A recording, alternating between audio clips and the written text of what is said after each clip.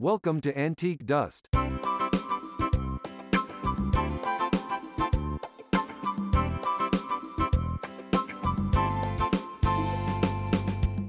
Hello and welcome back, Antique Dust, where we are dusting down the old classic TV shows. And today, we are covering the Children of the Stones.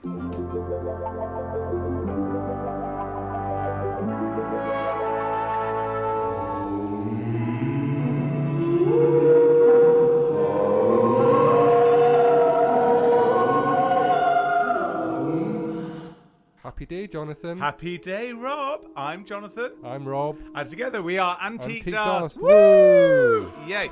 So, I'm not really in for sci-fi. I'm not really one of those type of people. This is sci-fi? I would say so. Sci-fi fantasy. I would put it more in the fantasy rather than... Okay, there is a sci element to it, really, but there's also kind of, paganism and standing stones and... It's a mythical thing, but without sort of a period sort of thing. Without a period? Without a period, like a period like Vikings or anything like it's current day. Current day. Yeah. So. Well, 1977. 1977. So there was a waft of corduroy flares sort of. Yeah, there was a fair bit of nylon to be bit fair. Of nylon, bit of fawn, and yeah.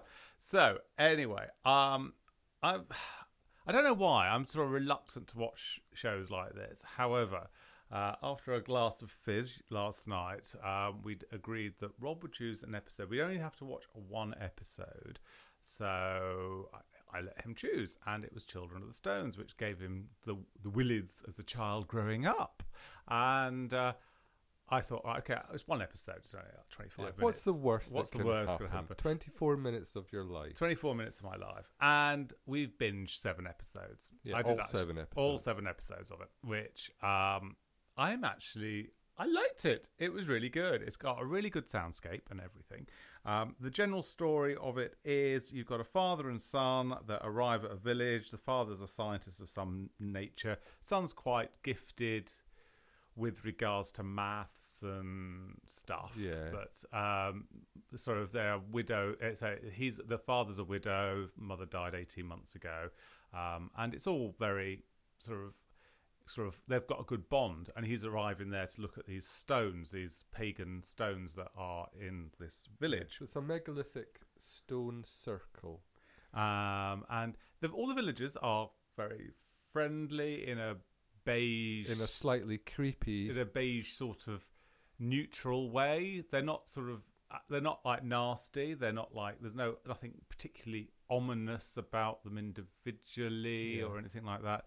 It's just a little bit off whack. Yes, they're just a little bit odd, a little bit creepy. Yeah, a bit a bit spooky. Yeah, just a little bit sort of, but not in the sort of League of Gentlemen. It's a local shop for local people sort of thing. But there's an air of the Wicker Man about it. I suppose it's going back to those sort of traditions and what have you.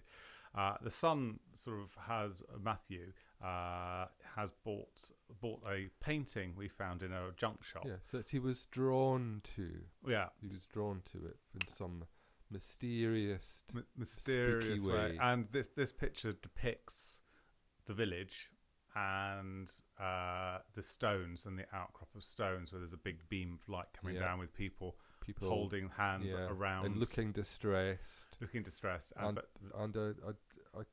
a man and a boy running away. Over sort of an oversized serpent's head, sort of thing. So it's setting itself up really well. Now, the soundscape of it is really good as well. It's sort of like an avant-garde orchestra and choir. Yes, it was to be accurate. It was the Ambrosian singers that provided the vocals, and the music was composed by Sidney Sager. Yeah. So, and it was very spooky. So the opening sequence, you have this choir, which it's got melodies but aren't in tune. Yeah. I think discordant would be the word you would use, and which really sets up a kind of like a spine-chilling thing. It does going give you on, it yeah. does give you the willies sort of thing. Yeah. Yeah. And then we see the creepy looking stones. I think some of the stones are some of those stones are there naturally, but I think Yes. they put in other ones which look like people trying to get out of the stones, but Yeah. in a the location of the filming was Avebury in Wiltshire, which is a very, very famous pagan. Megalithic stone circle, very, very famous. But yes, I think you're right that they imported some particularly creepy looking stones to sort of complement the stones that were already there. So you've got the local score for local people, and they all sit at pub tables for some reason. Yeah, I think there was obviously a budget. This was done in the 70s, so there was obviously like a budgetary sort of situation happening there.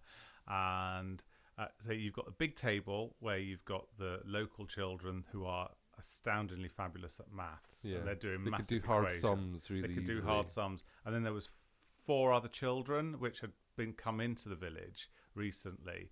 And when they're better at sums, then they can move to the top table. And the sums look really, it's very complex. Yeah, it's sophisticated algebra and calculus and stuff like trigonometry that. And things. Yeah, so stuff that we don't understand. Because there's lots of brackets and and pi. And Latin characters. And pi, yum. Oh, I want pie now. So the children are a little bit creepy, and while we're there, between episode 1 and episode 2, one of the kids that was on the other side suddenly becomes very good at maths. Yes. And becomes it's apparently when you go to the dark side, you start becoming very good at hard sums. You can become very good at hard sums, and you don't react to situations in the normal way of like anger, frustration. You're purely neutral. So it's like one of those. It's like how I could describe it is the middle manager that just says yes to the big boss, and the big boss says, "I like that person." Not because they actually do any good work, it's because they agree with me all the time. So is this something coming from your personal experience? It is. I'm getting channeling some disgruntlement from the past. So disgruntlement of the past, where you have middle management which have been promoted because they just say yes a lot. They don't. It's not necessarily based on results, but it's because they surround themselves with yes people. So that's pretty much how they are. There's no negativity, there's no discourse. It's purely they're neutral, and they're just having a happy it's almost life. As if they've had A lobotomy. all their sort of anger, etc., sucked out of them by some mysterious force. Yes, some mysterious force has just sucked all the personality and sort of what makes someone an individual. Yeah. So we've got the creepy housekeeper. You've got the creepy housekeeper for the house that they've rented. They've rented this house, and you've got this lady that pops up offering chocolate cake at all times. And cups of tea. And fried breakfast. We don't see her doing anything with sort of evening meals. So don't exactly know how that works, but I don't exactly know where she lives either. No, she just appears She through just the seems door to and appear. then just disappears But again. it was the 70s, and they are, and the father and son are relatively middle class. They've got a relatively new maxi car, and he's got lots of gadgetry things in big wooden boxes with clips on, and quite a big range of jackets. I noticed. Yes, there was a lot. And I'm sure there was one with sort of a corduroy number with leather patches on. Yeah, so channeling the inner geography teacher. So there's a lot of jacket action going on. Lots of nylon, lots of yellow. Yeah. Well, I mean, in fairness, I quite like the style. I could actually rock that. It's very hipster-esque. So the father gets a friendship with the curator of the museum, who's also just arrived with her daughter, and she's fascinated with the stones and everything, and together, so the daughter's at the score along with another child that's linked in with the local doctor that's recently moved there. And there's the other boy. There's four newcomer. Yeah, there's children. one farmer's. The farmer and his son. The farmer and his son. Isn't that a song? The farmer and his. No, I don't know. One moment to know. Yes, so there's farmer and his son. The doctor and his son. the curator of the museum And her daughter. And of course we've got Professor Brake, played by. So the curious thing there, Professor Brake is played by Gareth Thomas, who also is probably best known for playing Rog Blake in Blake 7. Did you not realise that? I did. You were muttering something about Blake 7 under my breath. Yeah. So yeah, he is very recognisable. But in fairness, all the actors were really quite good. There's only a little bit of clunkiness with some of the kids. Yeah, but I think you kind of have to expect that. And it had some very, very adult themes running through the shows. So, I mean, we were discussing this before we switched the sort of record button on our Betamax recorder, where it was a show. It seemed like a show where it had lots of elements that could appeal to both a child, because you've got it's like a kid's own adventure, but also it's got themes that sort of parents would appreciate as well. It's sort of that's very much, I think, the hallmark of good quality children's drama. It's not just a cartoon, that it works on multiple layers. And of course, this is 1977 when it was shown, made by HTV. Harlech Television, as it once was, part of the ITV network, and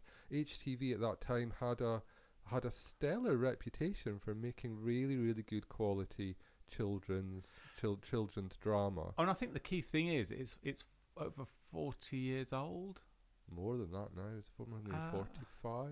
Is it? I suppose it's 76. It was made in 76. It was shown 77. winter, like January, February 1977. And so it's 43 years old. Yeah. So for a 43-year-old drama, where some of some dramas look a little bit crap, this actually stood up really well.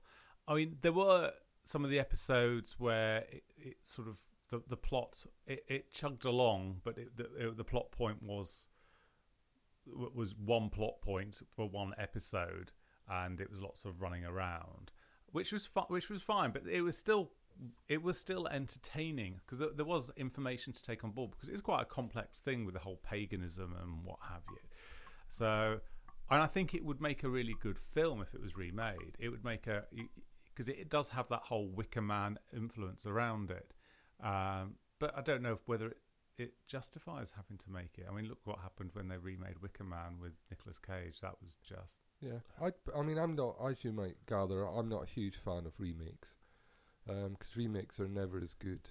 No. And, well, very, very rarely is a remake ever as good as the original. I think the original just like stands on its own right. People want to make things, then make new things, be creative. Don't just revisit old things, other people's ideas. I think that's the problem. I think in the past they had the budget and they had the inclination and creativity to create something new and innovative. It wasn't all about viewing figures, because ultimately at those times they only had 3 channels. Yeah. 1977, there were 3 channels. BBC One, BBC Two, and ITV. Yeah. And that was it. Yeah. So you were pretty much guaranteed an audience. It went in that slot. You were either, if it was ITV, you were competing against Blue Peter or Grange Hill. That was pretty much it. Yeah. So, and the kids had to tune into something, because that was... Yeah, but the thing is, this was at a time when actually often families would sit down together and watch, and that's why these dramas are made the way that they are, with something with for sufficient adult themes. Interest. And I think this the general premise of the story is you've got a village of 53 people, and the village has the stones. Any newcomers that come in are converted to become a full-on villager, where sort of that anger and emotional inclination is wiped off. You've got the Lord of the Manor that has the manor house, which is built in the centre of where all the ley lines come from the area. So there's 53 ley lines that come in to the village, which they can circumnavigate around where the stones are, which are arched around the actual... So the Lord of the Manor, Hendrik, unfortunately no gin involved in that, or tonic, but Hendrik It's played by the Scottish actor Ian Cuthbertson, who had a really, really big name. Did loads of TV, did loads of theatre. He also worked with Gareth Thomas, who played Professor Brake previous to this, in a drama series called Sutherland's Law. Charlie Endless Squire, Budgie, loads and loads of television. He was a go-to working actor. But for me, he will always be the Scunner Campbell, Super Grand's arch nemesis. But hey ho. So the Lord of the Manor, he is what's classed as the High Priestess. He's High Priestess. High Priest, sorry. And his house is an old sort of Gothic mansion, which has been built on the site of other things in the past.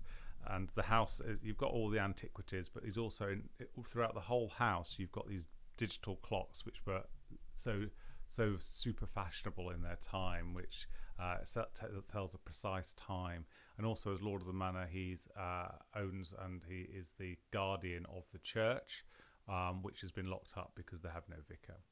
And so ultimately, the Lord of the Manor takes it on himself for any new villagers to induct them into the inner circle. And so when people are converted to become true villagers, they are invited around for tea. I suspect no one is going to. If you've not seen it, I think trying to describe the plot is probably a bit futile. But ultimately, the Matthew and his father uncover this element because Matthew, it turns out, is a little bit psychic. Yeah, where he can read situations by touching stones or items belonging to the people, and he move into this village. If we're going to describe the plot, let's not try and do it off the cuff. Here's what Wikipedia says about the plot outline. The village is within a stone circle that exists in a time rift. It's a bit Doctor Who, this, in which the same actions are played out with minor variations over and over again. The end result being that the power of the circle will eventually be released to the outside world. Whenever the circle is broken, however, the time circle resets and the same events attempt again to unfold. However, since time is passing in the outside world in a normal way, time within the time circle must also progress, matching the time period of the real world while still attempting to play out the events within. 4 cycles of the time circle are described in the Children of the Stones. The original stone circle was built in the megalithic area. The village priests witnessed the formation of a supernova, which somehow deduced that a black hole had formed afterwards, and using psychic powers and folk magic, the priest harnessed the power of the stones. But it all went horribly wrong when a pair of travellers entered the village and broke the circle, and the villagers were all turned into stone. Yes. The cycle repeated with the barber surgeon circle, where the barber surgeon eventually caused the circle to break. And then we have the third iteration, which is the events of the series, and then right at the very end, sort of the denouement is the reboot. The time circle beginning to repeat itself. So does that sum it up? That pretty much sums it up. It does sound very complicated, and in fairness, it is quite a complicated plot. However, I think the children watching it would have been transfixed by it. It would have probably been one of those things that really hooks you in. And what I really liked watching it is every single episode they did a recap of the episode before. So because obviously in the 77, having a VCR, being able to tape it, you didn't know what happened. No. So it was really quite interesting because for the first 2 or 3 minutes of each show, you were shown the vital plot points in the episode prior. Yeah. So in fairness, you could actually watch the whole of the.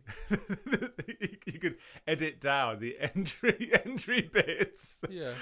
You could actually make 7 episodes into something which is around 25 minutes. Admittedly, it would be a very abridged version of it. It would be a very abridged version. A bit like those Doctor Who ones, because apparently Doctor Who earlier episodes, which used to be like sort of 5 episodes, but they've now edited 5 Doctor Who episodes down into like 25 minutes. Yeah. Rob was hugely excited when he heard about this, and then he tuned into one of these episodes, and it didn't make any sense. So whatsoever. I watched the 25 minutes redux of The Hand of Fear.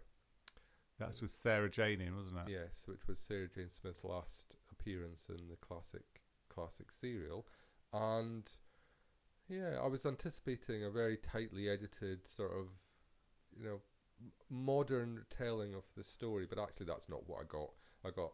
If I didn't know the story, I would have been completely lost. And for some reason, they left in long sequences of Sarah Jane wandering around a power station clutching a Tupperware box. I wasn't impressed by the retelling. Yeah. So, but even though it did go over a story arc of 7 episodes, each episode actually kept you hooked. I wasn't wandering around to click on social media or update my Instagram feed or anything like that during it. It had you hooked. But I think part of the joy of this is the fashions were a little bit way off, but you quite liked it. But everything was a little bit sort of, how to explain, off-centre. And I think but it was made to be a little bit off-centre. So I think that's very much part of the directing style. You've got the use of some, I think we're called in the trade, Dutch angles, which are when the camera's slightly off kilter. But it was intentional, but it made you watch, and also the soundscape of it was very atmospheric, and it did give you the chills. Do you want to give your impersonation of the soundscape? Oh no, I'm probably not very good at that. Maybe not. However, I was very, very pleasantly surprised. We recently watched Chucky, the first series of Chucky, and Chucky was actually quite good. That was a little bit more indulgent, and I think because that was made in the 80s, there were we are due a podcast on Chucky. On Chucky. So we watched the first series of Chucky, and it tells the story really quite well. And obviously, children's broadcast still had the opportunity to do and tell a story over a story arc without having people tune in or out or anything like that. However, it was a little bit more self-indulgent than Children of the Stone. But for Children of the Stones, I just thought, yes, I really like that, and I can't really pinpoint exactly what it is. I think it wasn't a nostalgia fest. I know this podcast thing is all about nostalgia and vintage TV and really sort of embracing all of that. I would say when this goes broadcast, I'd never seen this before because I was 4 years old when it was broadcast. Yeah. And it was repeated once in 1978, the year after it was shown, and it has never been shown on terrestrial. Which just seems really, really weird, because it would be something because they used to rerun frigging Heidi with badly dubbed Heidi. Yes, that was the BBC. That was the BBC. Oh yeah. So grandfather, go Peter, Peter. That is emblazoned upon my memory in an unforgettable way. But it just seems really weird because they used to play lots of crappy American stuff, even on ITV. Like the Brady Bunch. The Brady Bunch used to get repeated all the time, and it was always the same. All I can say, they never showed it in Scotland. Oh well, they did. They did south of the border, but it just seems really weird that they didn't do that. And I'm pleasantly surprised, and it's one of those things where I think I'd potentially rewatch it again. It's not one of those things where, oh yeah, that was okay, and moving on. I think it would be something which perhaps it's a bit like what's it, the Box of Delights, which is sort of, it's always a delight, although the Box of Delights is normally episode 1 and episode 6. The rest of it in between is a little And bit. a lot of larking about in between. A lot of larking about. But I would give this a 5 out of 5, and that's quite good for me for watching a show that I've never actually seen before, and I'm quite reluctant to watch that type of thing because sci-fi fantasy is not really my bag. I'm more into Bergerac and Howard's Way and Lovejoy and Forever Green. Yeah. So I think actually, in fairness, looking across this podcasting table at Rob, I think he was genuinely surprised that I actually really enjoyed it as much as I did. Yeah, because me introducing Jonathan to things I like is usually a fairly depressing activity. The last couple have been really good though. Wicker Man's been. I was very reluctant to watch that, but this is like a children's version of Wicker Man. Yeah. It's got similar themes. It's Happy Day rather than pagan, How Do. Yeah. How Do. It was. I think Wicker Man was How Do, wasn't it? That's just in the song, but never mind. But I think they did use that. The shopkeepers. Well, we'll have to watch it again just to be. Not. to be We will not certain watch the about Nicolas it. Cage one. We gave that one away. That's No. never to be watched ever again. No. So, if anyone else out there has seen the Children of the Stones and have anything fabulously insightful to say or add, then please do let us know. Do you have any other comments of Children of the Stones, Rob? Do I have any other comments To make about it? Let me think. Do I have any? No, I don't think I do. I think No. we've covered everything we need to say about Children of the Stones. But I think when you said when you first watched it really gave you the creeps and nightmares. What part of that gave you nightmares? Well, I was 8 years old, so Yeah. it It was quite creepy, wasn't it? Yeah, I think it's just that the atmosphere. I probably didn't understand a huge amount about the fairly convoluted plot, but you've got creepy images of the Stones, and you've got the discordant, jangly kind of vocal music and so on. I think it just sets up an atmosphere. It's the same with the changes, which we perhaps we ought to do a podcast on the changes. But that was something that I watched. I think that was before. What's the changes? Children of the Stones. Well, we can do a podcast on it, but it was a BBC children's drama in a similar, Ilk. of an ilk, Yeah. to this. But because I was young when I saw the change. I was around about 6 years old when I saw the change, so I could remember very little about the actual story. But what I could remember was the creepy images and the discordant, jangly music that went along with it. That kind of post-apocalyptic kind of style. And I think probably for me, Children of the Stones was something that left an impression, like Sky did. And we watched Sky. It was also from the stable, the HTV stable. And again, I saw that when I was very, very young. Could remember nothing about it except for some of the images and the music. And That that's gave what you a really bit of the creeps. That's what stayed with me. But anyway, so back to our listeners. If you have seen this or you have any comments to make, or is there any TV shows from Nostalgia Fest that you would like us to have a look at and give our insightful comments, please do let us know. We're on all social media platforms at Antique Dust. You can email us at hello@antiquedust.co.uk and let us know. Inbox us, we are needy. In the meantime, it's farewell from me, Jonathan. And it's goodbye from me, Rob. Bye-bye. Bye. This has been an Antique Dust production.